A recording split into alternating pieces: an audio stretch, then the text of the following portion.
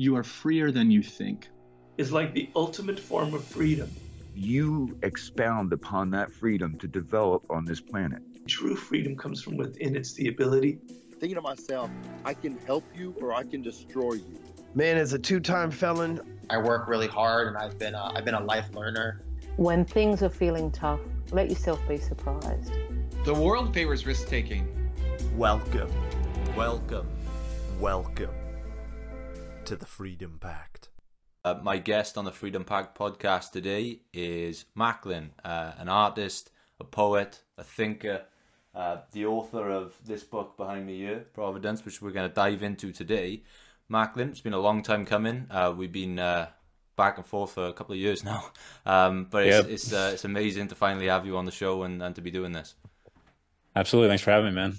And, I remember you reaching out a while ago, and it just never came to be. I think I moved out of Los Angeles about the time you messaged me, and then 2 years went by. I got an email from you just 2 weeks ago now, and here we are. Well, these things tend to work out for the best, so I'm glad that we're here. As you mentioned there, a lot's happened since I first reached out to you in your life, and it looks very different now. And I've got so much I want to get into in this book behind me. But just to set the scene for the audience, give everyone a little bit of context. There was one poem of yours that I thought just teed up this perfectly. It is, you say, "I'll never sell my soul to be successful, but I will give my life to make my dreams come true." And it got me thinking, if we flash back a couple of years, you were the host of one of the biggest podcasts in the world. You were living in what you described as a very Hollywood house. It's no secret that you were housemates with Logan Paul, one of your longtime best friends. And for a lot of people, it would be very, very easy in that position to let their ego run wild, get caught up in that sort of Hollywood fame game and grab at loads of opportunities that I'm sure were falling at your door. And just to reflect on that poem there about, never selling your soul to be successful, but giving your life to make your dreams come true. When you were surrounded by all that, how did you stay true to yourself? That's such a multi-layered question, because I think in that time period, I was in Los Angeles for a little over 2 years and surrounded by so many social media people that one of their main goals was to promote their personal image online. So in many ways, I had to determine which elements of my personal image I wanted to share with the world, as well as what I wanted to hold back and keep personal to me. So in that fun game of learning who I am on a very public stage, I had a lot of trial and errors that I got to experience firsthand through myself, as well as the people around me who were just testing things, trying things, seeing who they are in the moment, and reflecting back on that and getting feedback from either a gigantic audience or just the people closest to us. And staying true to yourself is definitely a battle that never stops. And you don't have to be on a podcast. You don't have to be a content creator. You could just be a human being walking around the world. And I think the one big component that helped me keep everything the way I'd like it to be in my life was that before I moved to Los Angeles, I spent a lot of time really diving deep into myself and doing the shadow work, as they call it, or the deep personal healing and understanding self-knowledge path to understand who I was at the core. Yeah, and so unpacking that a bit, you've transitioned from this, this Hollywood household with, all the sort of luxuries and trappings that come with being surrounded with people like that. You were interacting with very famous people on the podcast. I'm sure there were parties non-stop going on around you and loads of opportunities. You transitioned from that sort of crazy environment to a very simple way of living. It was almost like, I think you described it as just you your laptop and wherever you really wanted to go. How did you find that transition from going from one end of the scale to the other? That transition was wild. Culture shock is really the way I would describe it. Living in a house, one with 5 other people, is it's a life experience for anyone. So it doesn't matter what's going on. If you move out of a house with 6 people and you move into a place by yourself, there's a lot of commotion, and then all of a sudden it's just dead silence. So yeah, the way I would describe it is culture shock. I had a hard time getting motivated. It felt strange to not be in Los Angeles. I also moved back so I'm currently living in Cleveland. I moved back here, and the weather started changing and winter was on the horizon. So I went from warm, sunny Los Angeles, California to a cold, dark, gray skies, silent, semi-lonely place. And I do still have friends here, and they're great and an awesome support group. But it's just a different pace of life, a lot slower. So best way to describe it is rev your car up, start driving 100 miles an hour, and slam on the brakes and see what happens. Is there anything that, I know you're not in that sort of lifestyle anymore, as we've talked about, you've made that transition, but are there any lessons that you took from, obviously, being around, a character like a Logan Paul who goes on to just the top level of fame, and seeing everything that changes with him? And obviously you knew him obviously long before that to now. Are there any lessons you picked up along the way that stick with you now? Yeah, and I've spoken on this before. I think the big thing is determination and commitment. And if you want to grow, if you want to maintain a world level persona, you got to work. And it's not, oh, I don't feel like it today. And this is the same in any industry, truly. It's just, if you want to be the best, you gotta play the game, and you gotta play hard, and you cannot give up, because the determination will take you from nothingness to, maybe over the course of 2, 3, 4, 10 years, all of a sudden you're at the highest level. And once you get to that point, there's really no turning back. So I think in general, there's so many lessons I learned that it might be helpful if you have like a specific area you're interested in. But my learning experience it's unparalleled. I often think about how few people in the world get to experience what it's like to be adjacent to true fame. And once you get a taste of that and you get a feel for it, one, you get to see how it affects you personally. And then 2, you get to make a decision whether or not that's actually the route you'd like to take in life. Yeah, and just jumping on that, you sort of, when I was going through the comment sections of podcasts that you featured on, those who were fans of Macklin, they were they were quite diehard fans. They sort of rode with you. They really wanted to hear more from you, and so you knew that there was that avenue to go down. You could have kept podcasting, and you could have taken yourself to, crazy heights in the game. But what was it, and you've spoken about this before, that you aren't really interested in sort of pop culture, you aren't interested in social media fame. What is it about that you just does not appeal to you, that would appeal to so many? Well, as far as the pop culture thing, I think daily drama or hot flash news topics just are so temporary that the lasting impact of kind of talking about those things isn't necessarily where I see my attention and energy going to. But yeah, I have a slower pace of life. I like to dive deep, and I like to really dig under the skin of people to try to understand what's going on inside of them.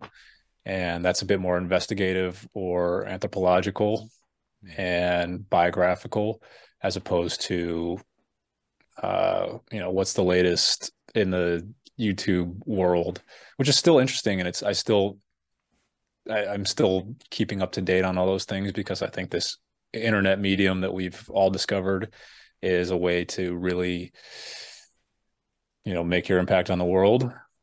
I just want mine to be for something that has a little bit more depth or purpose that can I guess entertaining is valuable. I think people always need some entertainment to either take them out of their current situation or give themselves something to do. But I like to entertain and just create something that, like I said, has more depth, has more substance behind it. Well, this is the perfect time to sort of transition into these copious amount of notes I have on your work in front of me. And I think the best way to transition is I wanted to ask you about purpose and how you find that in your art. And I guess the best way to do that, and the best visual way, is there was a video where it was a viral video where sort of Logan Paul pretended to set fire to your art. And I remember when I saw that video, it broke my heart, really. I did feel sad because I just saw this I just saw what it meant to. That's the most compelling part of that video to me, is I saw what it meant to you, and it really did break my heart. So on that theme, what does your art and freedom of expression mean to you? My art and my freedom of expression. I think freedom of expression is almost more important than the art. It's the thing that births the art, right? So as far as freedom of expression, I'm a person that has, for my entire life, found ways to take my thoughts out of my head and create them in the world, whether that's through video, photo, painting, writing, you name it. I feel it is my purpose to express what's going on between my ears and bring it out into the world. So freedom of expression, yes, that's like one. I am allowed to do so, right? Like there's nothing stopping me from doing so.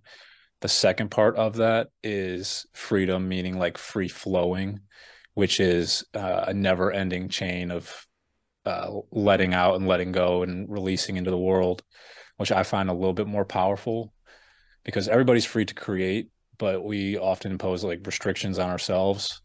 So in my mind, my creation, my expressions are a deep meditation into sometimes things that I can't even see within myself. And as soon as I release those and put them out on a canvas or a page, or edit a picture, release a video, whatever that might be, I feel lighter, I feel better, I feel accomplished, I feel like I am activating on the talents that I've developed over the past 15 years. And I know that I have some sort of gift in this world. So if you're not using it, you might as well just stop trying. So if you have a gift, you should use it. Is kind of the thing. And you certainly do, man. Like I've mentioned, obviously, this book behind me, Providence. I really, really loved it, and my sort of journey into poetry probably isn't as depth as maybe yours or typical lovers of poetry out there. I tend to like sort of like shorter poetry. I like Rupi Kaur or Matt Haig, these types of small but really impactful pieces, which I think really summarizes your work. And Providence, I think the definition you've written down for it, that you've found, is the foreseeing care and guidance of God and nature over the beings of the earth. What compelled you to dive into this subject, and why is Providence such a powerful word to you? There's so many reasons for this one. It's a powerful word, I think, just truly based on the definition. I like to think that nature or God is whatever it is you believe in. I believe there's a higher power. I believe there's something always looking out for us, and that the road ahead of us, no matter which direction we're going, is always laid out for us to be to take us exactly where we're supposed to go based on our intentions and our efforts. I'm guided personally by an attempt to live a truly good life. And that means good in all the things I receive, but as well as what I'm putting out. So that word, I came across it maybe, I don't know, maybe 4 years ago, about the time I started writing the book. And it was actually for a local charity here in Cleveland. I went to a charity event, and I was just curious about, what Providence actually meant. The charity is called Providence House, and they take care of at-risk children in the community. And I just love the word. The definition caught my attention, and I knew that if I could explain how I view the world, where every little thing we come across is some sort of director or guidance to pursuing our true intentions, I knew I could have something really powerful that would help other people see what I see. So that kind of became the mission. And how do you explain what it's like to have a higher power guiding every single thing you do, in the shortest and simplest form that's digestible and quick reads, but also can hit and strike a chord with someone and make them think deeply, even if it's just 10 words. So each poem is an attempt at doing that. One of the themes that crops up a lot is you touch on consciousness a lot. For someone who may be brand new to this subject, who's thinking, what is consciousness? If you could even attempt to define it, how would you define consciousness, and sort of what relationship does it have to the sort of surrounding physical world we find ourselves in and we can touch, we can feel? The definition of consciousness is a tough one. I think pretty much every modern philosopher and philosopher of old is really trying to define what that is. In my understanding, I don't know if I could truly explain what consciousness is, but I can say what it means to be conscious. And that is just an awareness of the present moment, of all things internal and external in your local area. So the space around you to the best of your ability, receiving all the external stimulus, matching it with the internal stimulus, and recognizing how those two are interacting. I mentioned there about the physical world, and there was one line you wrote. It said, that we build within an artificial world we cannot inhabit. That's pretty deep, and that's a hard one to get your head around, but how would you sort of elaborate on what you meant by that? That one is about the digital world, of course, the ones and zeros. Every day that we add more hard drive space, we're adding more real estate to the digital world. And we keep digging deeper and deeper and deeper and building these mega structures online. However, our physical bodies can never truly touch what is happening inside of those computers. So that part of the book is a bit of a departure from the rest, but it's still important because of, this modern age that we are all spending, anywhere from 1 hour to some people up to 10 hours a day just on these screens and phones and computers. And it's a bit of a lashing out at the digital space. So another really powerful one in this walk-in section of the book. You say you talk about taking the scenic route to a simple life, and I think personally I reflect back on that, and I think that for me, especially at a young age, I was always very goal orientated. I was very I had an end vision for everything, and I'd sort of set my mind on it, and I'd be trying to race through everything and trying to hit a goal. And I can't remember who said it to me. I think it was when I was interviewing Gauranga Das, the monk, and he was talking about this idea versus the journey versus the destination. And he told me that, we're often rushing to the destination to try and get the view that we wanted. We want to get to the peak to see the view, but we forget that a lot of great views can be seen on the way up that we rush past.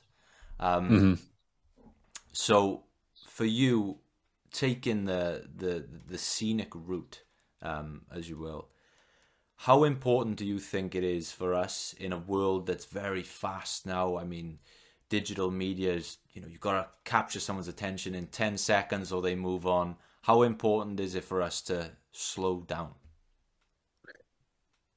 It's all personal. It depends on what trajectory you're on. And if you're, something we talked about earlier is if you want to be a social media giant or a internet media giant, you got to put the pressure on. And of course, you can dictate that pressure. You can do one a week, you can do one a month, but super high quality. It's the same equation we've seen for years and years, quality versus quantity. Some work depending on, what it is the product that you're putting out. So as far as taking it slow, my personal stance is that I know I have these large goals I'd like to accomplish. I knew I wanted to write a book, but I didn't force myself into an exact date on doing that because I never knew when I would feel like I was actually finished. It only happened on my 27th birthday when I was like, okay, maybe I just say from 22 to 25, this is a collection of works that I feel contains a single theme.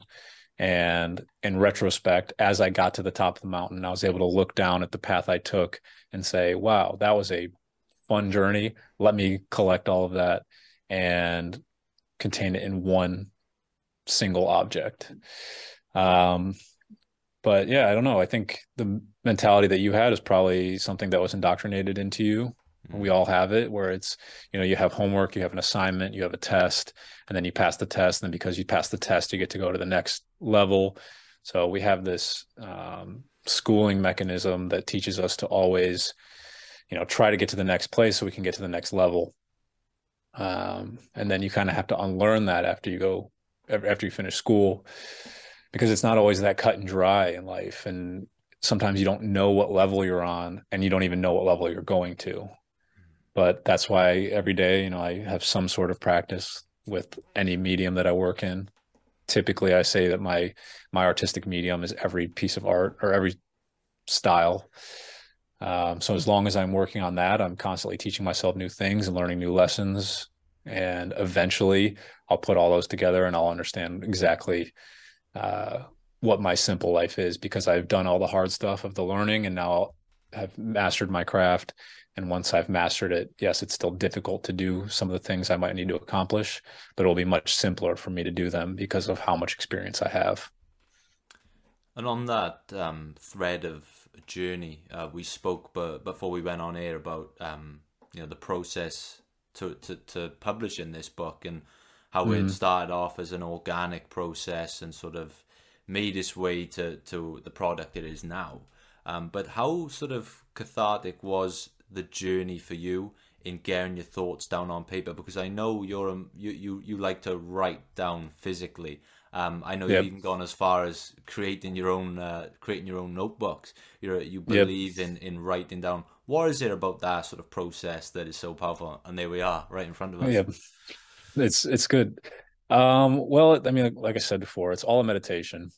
So to go from cutting pieces of paper, punching holes in 10 of them, attaching a little cardboard back and sliding 2 rings through it, just making myself something that I can express my thoughts in already, it's in itself is a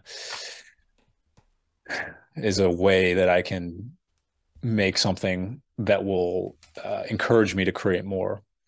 So I believe in the book, I said it, I hope it's in the book, but every creative expression carries with it the seed of the next. So any thought I put down, anything I make, it's just constantly carrying me to the next thing.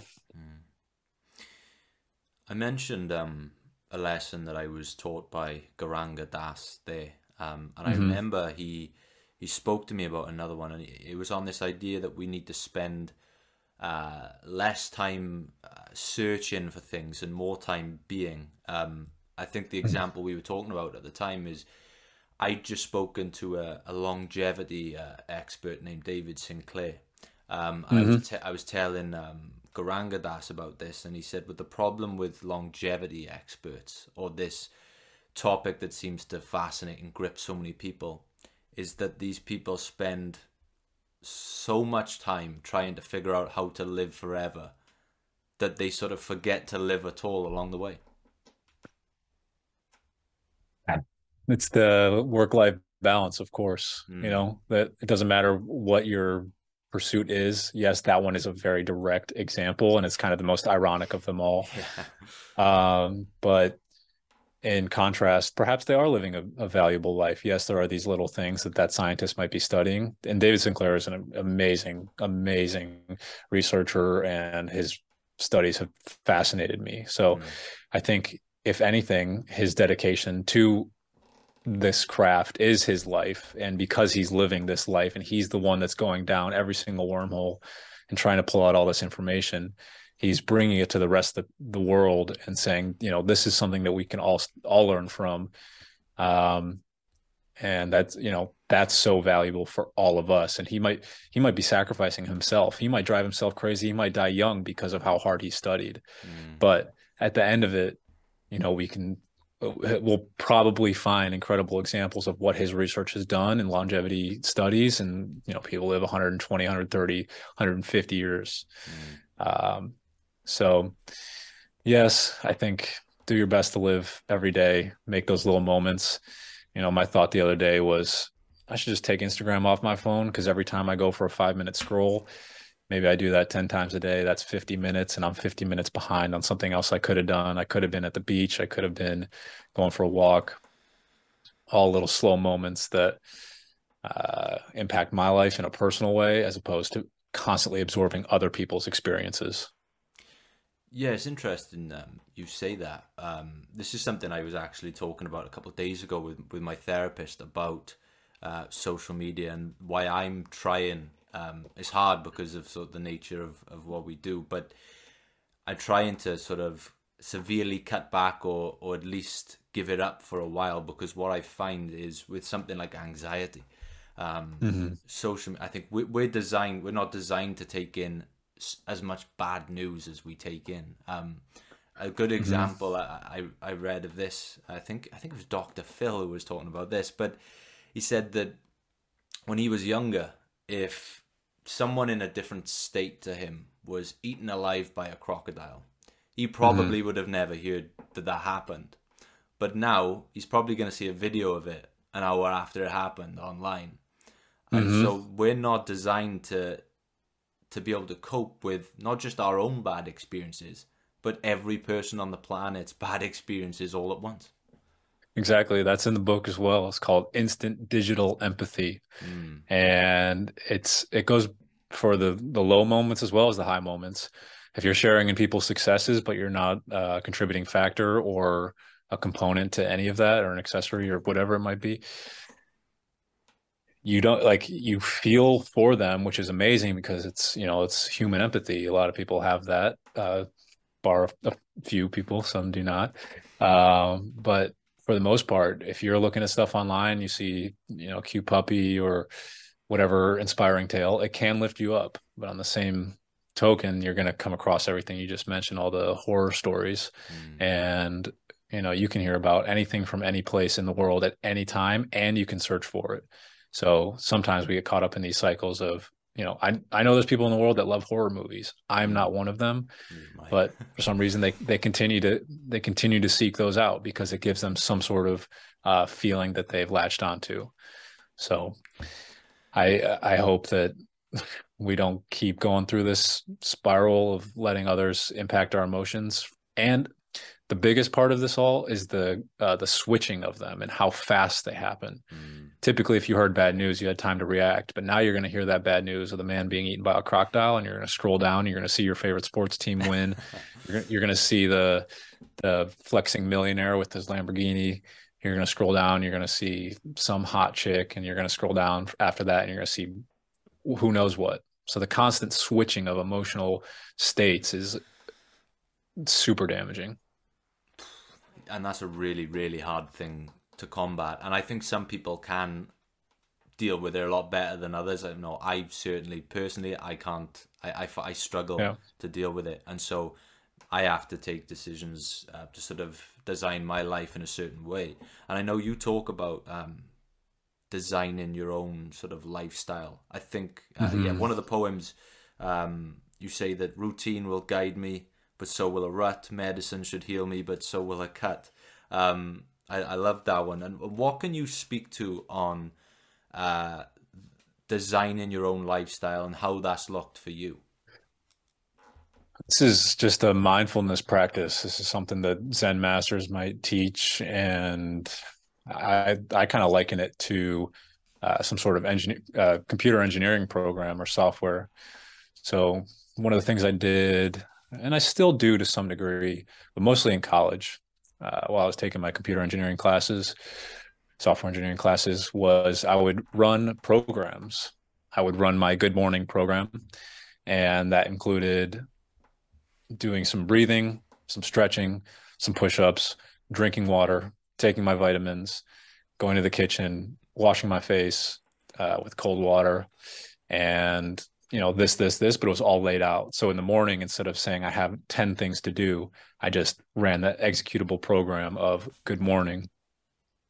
But in that sense, I had to design what worked for me, and that might not work for me if I had to wake up a little bit earlier or a little bit later. So it's constantly changing, but ultimately, I'm going to know what's working best for me, and I want to make time to do the things that I want to do. So with some element of sacrifice and some element of discipline, you can mix these together and put together a lifestyle that actually functions to make me feel like I'm happily living my life. Yes, and on that sort of, what we're talking about designing a lifestyle, I mentioned there about cutting out social media, but I think a big thing for me, especially when I first came out of university, I had to really look at the circle of people that were around me. And I think a lot of people fall into this trap of sort of like a cost-sunk fallacy, where they're friends with someone for 20 years, and then it sort of becomes apparent to them that this person isn't really serving me. It's not feeding me in the right way. It's not pushing me towards who I want to be. But they've been my friend for 20 years. I can't just get rid of them. And I remember I was in that exact situation coming out of university. And I remember thinking, as selfish as it may feel, I think at times you've got to be a little bit ruthless with those things. Well, again, to bring in the modern age, these relationships we can maintain because of how easily we can connect. So some of the times you have to, look around you and say, well, I only text this person one time, but they cause a lot of stress for me, or we just don't see the same eye to eye, but I still want to like their pictures on Instagram, or I still want to, retweet tweets, whatever it might be. And you feel kind of stuck. But yeah, picking your friends, and, it can be tough. Sometimes it's worth working out and being honest. Like, you don't want to just run away from your problems. But I definitely wouldn't recommend trying to talk a wolf out of eating you. So it might work sometimes, it might not work other times. There's no cut and dry method. But be willing to make changes and let people go. And also, I think one thing is letting people in. A lot of people make their friends and they say, well, I'm good, I don't need any more. But who knows, something could happen and things could change. So you just be willing to, this is where the self-reflection comes in, and saying, I still care about this person. I'm still interested in giving effort to them. Is it reciprocated? And in your personal experience, how do you treat your sort of inner circle? Is it quite a close circle that you, and again, for someone in your position, I imagine sometimes it's hard to know, who's getting close to you for the right reasons, or who may be, looking at how this could benefit them. How have you sort of navigated your closest circle, and what qualities do you try to surround yourself with? I aim to surround myself with creative people.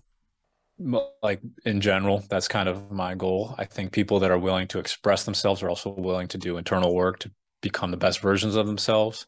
Sometimes that's true, sometimes that's not true. But ultimately, I'm looking for people that I have shared interest in. I think that's typical for any human being.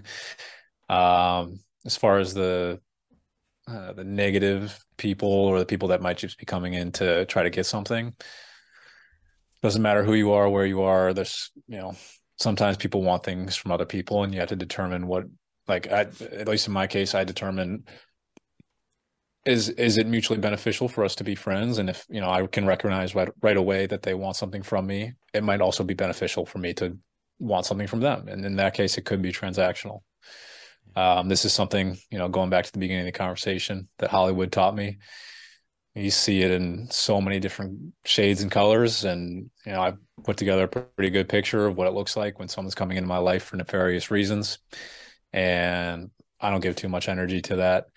So just, you know, experience makes it all so clear, but you can't know until you've experienced it. So it's a fun game. I'll say that. A theme that seems to crop up a lot in not only your work, but in sort of podcasts or interviews I've listened to with yourself. This word destiny crops up. To what extent do you think that our sort of individual fate is already decided? Is that a thing that you believe in, or do you think it's fate is almost a string of infinite sort of choices we make? It's a tough one to get your head around, fate. But what is your stance on it? For sure. So you could look forward at fate and say this whole road is determined for me, or you could look backwards and say that, oh, it looks like of all the choices I made, my fate was it led me to this point. I prefer a wider viewpoint, which is why this book is actually in the Amazon category, free will and determinism philosophy. A direct shot at Plato. I believe it was Plato who said you shouldn't mix poetry and philosophy. So I just wanted to give a little cheeky head rub to him on that one. But I'm in the understanding that we live in a very multiverse type world, where looking forward, there's an infinite number of possibilities, and it is I who determines that. But it's up for me to speak with the man at the end of the road, who is myself, who is the last page of the book that I know is me. I know for a fact I had a birth date. I know for a fact I had an end date. So that guy is out there somewhere. He's further down in the timeline than I am, but he knows everything I've accomplished. So in my mind, I speak with that man, and I ask him to look back and say, what was the best route we could have taken to make you the happiest that you could be? And that is my guiding force. That is my, well, at least I'll say one of my higher powers. I think he can be in communication with the world around me. And, after he passes over to the other side, whatever that might be, he is an infinite being attached not to time, because there's nothing binding him to, no gravity to bind him to this plane. And it's through that kind of communication that the many fates that I might have can be really highlighted into one. And I do my best to proceed on that route. This is very interesting, because you mentioned the beginning and the end there. There was one of the poems you said, it's all life or death, but there's still the or. Something is in the middle. What is the or, in your opinion? The all. Well, this goes a little bit further than a multiverse concept, I guess. I guess it would be the container of, imagine that my entire life is oh boy, I love trying to describe this. I know that my life, like I said, it has a front page and it has an end page, front cover, back cover. So in that regard, someone might be able, from a higher dimension, might be able to pull my book out and look through the entire thing. And on any page, they could say, this is going to happen to him, and look down on me. But in that library, there are also an infinite number of books that contain an infinite number of possibilities of what it is that I can do. So they could pull out any of those books and say, this is what's going to happen. Yeah, this is wild to get your head around. It's one of those concepts. And you this idea of life and death. There's a part on death in this book, and I wonder. It's a very stoic practice. Is it Marcus Aurelius, Epictetus, even the modern Stoics, like Ryan Holiday, Massimo Pigliucci, they all talk about the importance of sort of meditating on your own mortality.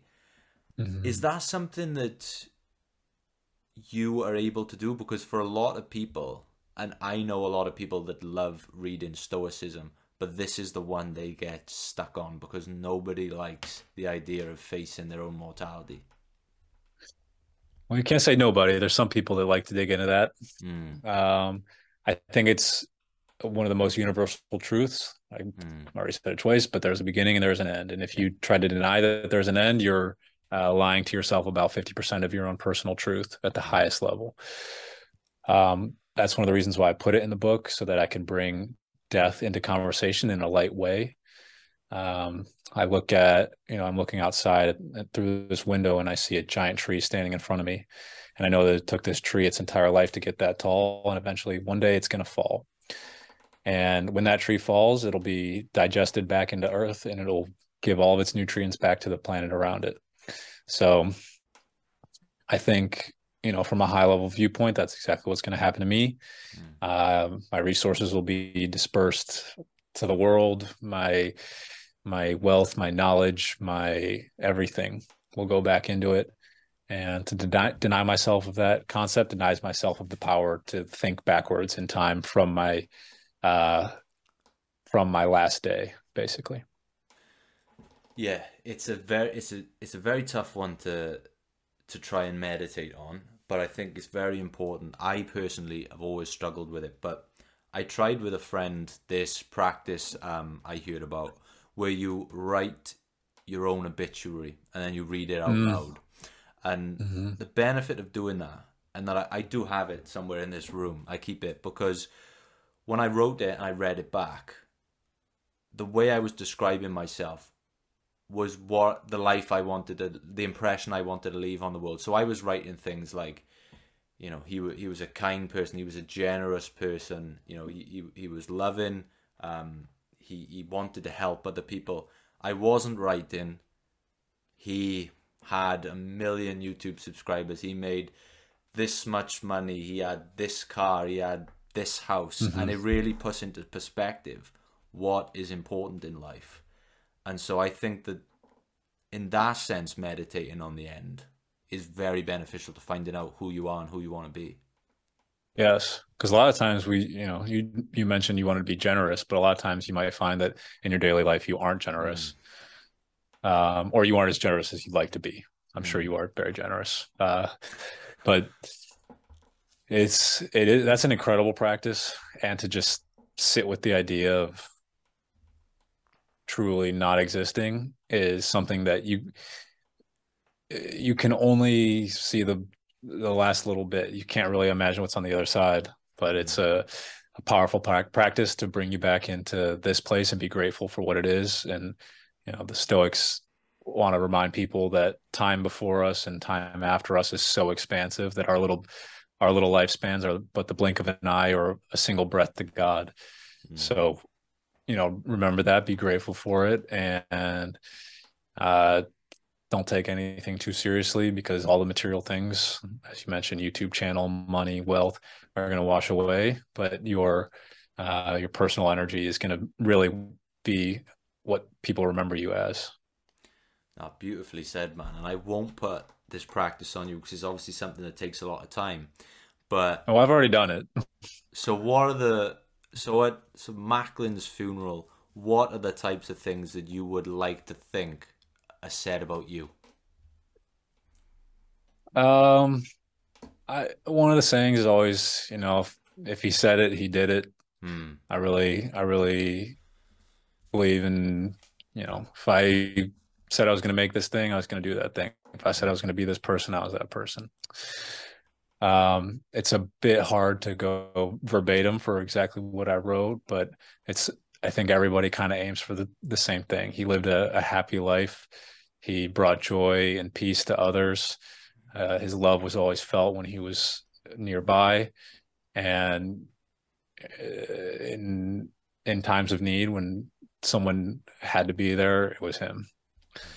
So I've taken it upon myself to take this scenic route so that I can embody all those characteristics and not get so caught up in the physical or numerical goals. You gave the analogy of the tree falling, and throughout this book, you do mention trees, and talk about the trees. The word tree pops up a lot. What is when you look at a tree? What does it symbolize? What does it represent to you? Well, let me tell you, because I just wrote a new one about this. Amazing. It is this is a exclusive. This is from my free poems experience, where you basically submit a word to me and I write you an email back of the poem. And it's pretty challenging, but this is called Time and Life and Death. Trees grow from a single seed. They spread their branches, their roots, and their offspring far and wide. Yet the trees never move their feet. They grow tall and strong, providing home, shelter, shade, and fruit to many other creatures nearby. Everything the trees need arrive directly to them. Eventually, after a life well lived, the structure of a tree must succumb to gravity. The earth happily catches the fallen body and shares the collected resources with the surrounding family. Thus is the human life. So in my mind, this tree grows, its branches spread far and wide. Those are all the possible ways that we've extended our energy through the world. Each branch being a major directive effort point. And the leaves are, the more branches you grow, the more leaves you have. The leaves collect resources for the tree. That is the energy source. Our leaves money, possibly. What is this giant trunk? If you're willing to dig deep and really strive to reach high in the sky, your tree will grow very tall. Sometimes you get planted in bad soil and you have a hard time. Some trees get cut down young. Sometimes we plant trees just to harvest. Sometimes, there's an entire world and ecosystem living in one of these trees, and other times it's a barren, desolate tree living in the middle of a field that no other trees are around. So take any of these and apply them to a human life, and you'll find that there are so many analogies and similarities. That is absolutely beautiful, man. And I think Plato was dead wrong. He took an L on that one. Who said you can't mix poetry with philosophy, man? That is absolutely beautiful. So on this theme of trees, there's a section all on nature. What does nature, not only what does nature mean to you, but what does your own personal relationship look like with nature? I like to add the word Mother Nature in front of that. Okay. When that's why I capitalize nature in all the writings. This is actually a practice that the existentialist poets used to do. I believe Whitman and Emerson and Ralph Waldo Emerson. What the hell's the other guy's name? Anyway, these guys. I actually don't read much poetry, if I'm being honest. It's not my favorite, but one of the things these guys talk about was the way that nature communicates with us. And same thing with seeing these trees. As I'm walking around, I might be asking myself a question, and I can be illuminated to the answer by a bird landing in a tree, by a seed being, falling here and landing in a plot of mud. You name it, there might be some sort of answer that was coming up from the question that you were internally asking yourself. This is going back to the conversation of consciousness, matching the external stimulus with the internal state is really valuable. There's a passage in this book where I talk about, a tree limb falls as I walk on this path, or a tree limb falls as I question my thoughts. Whose path am I next to cross? Just this idea of recognizing something happening external to me and how it matches up with what's happening to me. Is there an intelligence in nature that is making that tree fall? Is there a way to communicate through gravity? Is there a way to have this earthly being, this creature that lives and breathes in the expanse of space that has been habitable for millions of years, that is some form of intelligence that tells us and guides us and provides the answers for us? It's quite the meditation. My answer is yes, which is why in the book I also say be open to omens and commit to decisions. So recognize there's things happening around you that are actually happening for you, and commit. You recommend keeping a garden. I wonder if you meant that in the literal sense or you meant it metaphorically. Up to interpretation. Do you keep a literal garden personally? Currently, I do not. I have an apartment right now. I don't really have the. Pretty hard then, yeah.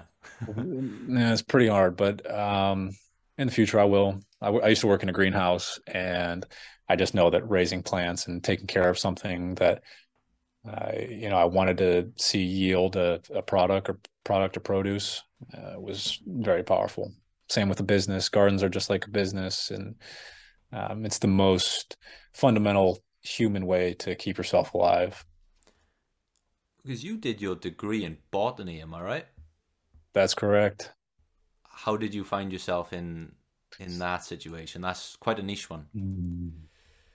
Yeah, I wish I knew. I started working at the greenhouse when I was in college. I was a sophomore. I loved the opportunity. At the time, I was studying computer science, and it simply wasn't scratching the itch. I've always had a passionate interest for the natural world. The information came easily to me. I recognized that I was interested in it. I also had a vision for myself to own and operate a vineyard winery. It's still on the list of things I'd like to accomplish. So getting a basis in that information was really helpful. And yeah, it was a good experience. I wish I had an easier, like a different thing. I saw it, I liked it, changed my major, and said, all right, I'm a botanist now. And did that come to serve you because you lived on an island at one point, right? That's correct. I'm actually about to be heading out here soon to head out there. So it's going to be a glorious return. I'm bringing a special guest with me, and she's never been there. I can't wait to bring her. So that'll be fun. But yes, I spent a lot of my childhood, summer times, fall, on a small island in Lake Erie, and it has forever changed me. That is what has shown me a very simple life with, the only things really to do are be a kid, go have fun, play outside, and isolate yourself from the world around you. Because when you're on an island, the Italian Spanish word isola, you are isolated from the world. I believe that's Latin as well, probably. But either way, you're isolated, and once again, it allows for internal reflection to see what the hell's going on in your own life. Whilst you were sort of on this, you began to sort of find sustainable ways to, I think you were making soap at one point, right? Yeah, that was more of a entrepreneurial testing ground. Okay. I wanted to see what it would be like to start a business. I saw a niche in the market up there, handcraft goods, artisan goods, made some awesome soap. It was kind of a callback to what we do on the island. Lake's clear. Why not just wash off in the lake? So I made a company called Lake Bath Soap. And that was truly my first endeavor at being an entrepreneur, a business owner, someone who's going to go through all the steps to go do the branding, make a commercial, do the website, manage sales, shipping, all that stuff. It's interesting that you are a person that is obviously very mindful, very reflective, very spiritual, yet very entrepreneurial at the same time. How do those worlds collide, and how does one sort of help the other? Well, I can say that, the self-reflection thing, what I'm often seeking is creating solutions to problems that I might have, because I know the deeper I dig into myself, the more relatable it'll be to everyone else, which is a major theme throughout the entire book. I dug very deep. I pulled these things out. I share them with everyone, and they seem to have something that they can relate to. So my goal in life is to continue to make whether it's products or ideas or buildings or creative experiences, whether that's art or exhibitions, that can improve the quality of life for other people based on my own internal desire. So I know, like I said, if I have this internal desire, it can be enjoyed by others. And then to further that, I know that to run these things, you need money. So you got to figure out how to monetize these things. You got to figure out how to make a living, so I can continue to do exactly what I'm doing and continue to go down this road of making more things for people to have their own internal reflection. I know we don't have time for that kind of stuff, so at least give an opportunity or create some sort of reminder for people to do their own personal care. Yeah, and sustainability is something that's clearly of interest to you, and I think it goes hand in hand with your creativity as well. I think I remember hearing you talk about all these very creative ideas you would try out. You would try I think you were talking about maybe tie-dyeing clothes with coffee or something like that. All these sort of very creative ideas. Why is sustainability so of so interest to you, and how far does that go? Do you see yourself as like very far down that road, or just sort of experimenting and seeing what works for you personally?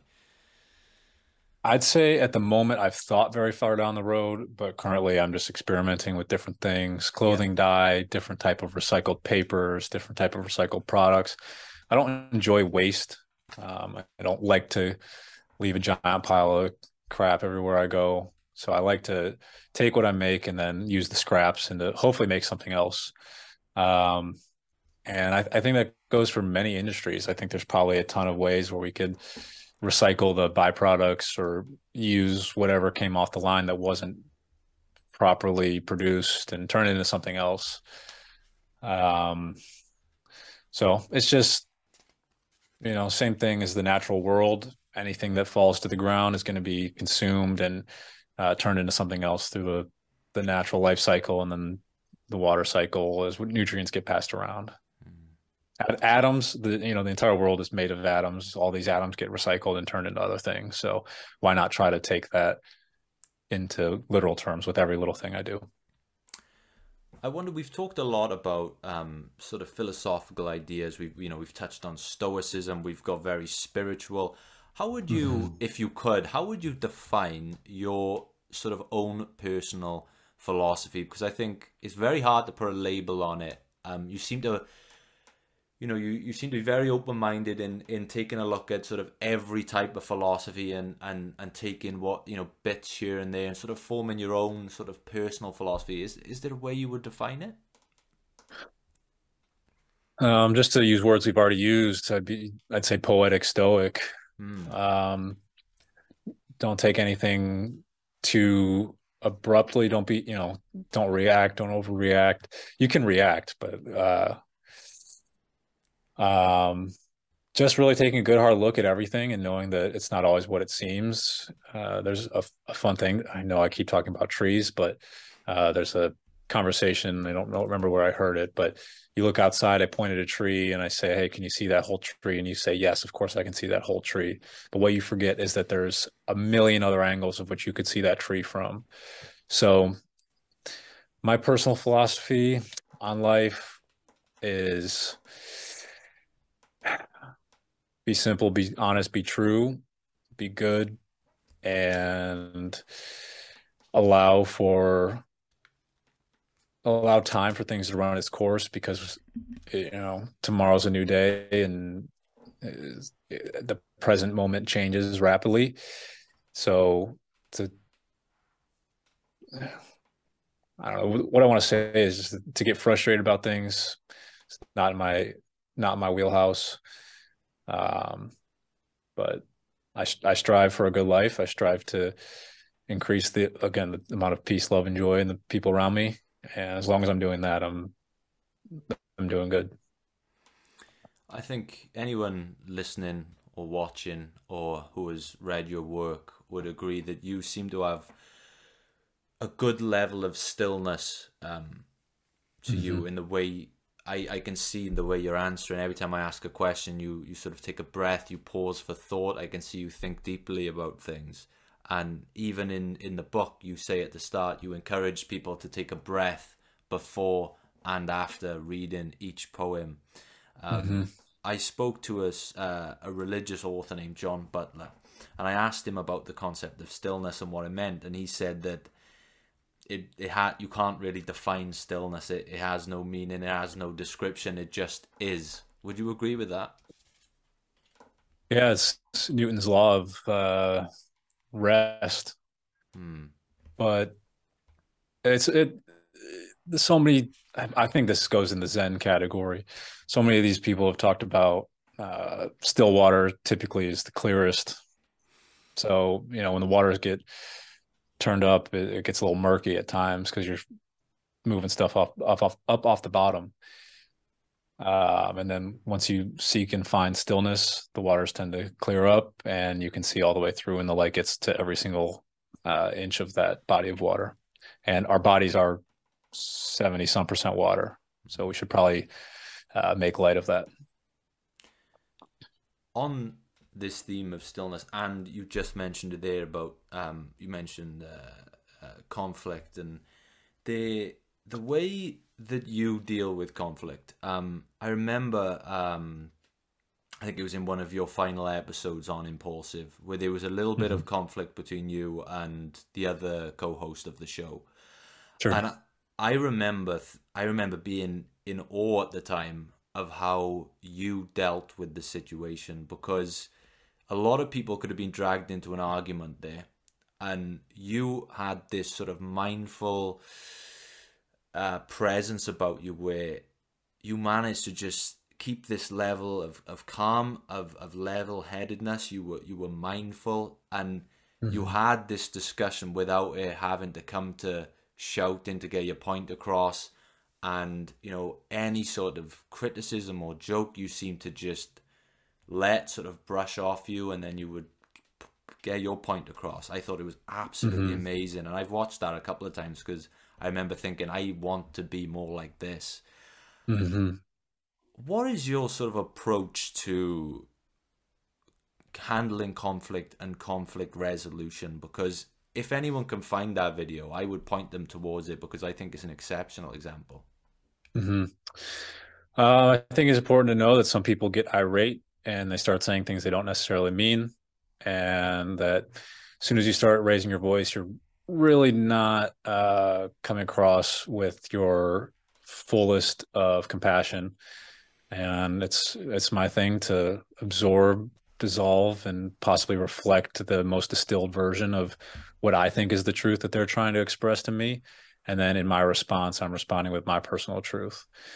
So it's not easy. It's uncomfortable at times if someone's coming at you and you want to stand up for yourself. But I think there's ways to be very firm and understand that some people just don't have good emotional control. And once you know that, it's okay, and you let them go for it, and you go. The last question I'll ask you, I ask every guest on the show who comes on, and this can be anything. It can be your family, it can be your work, whatever. But right now, for Macklin, what makes life worth living?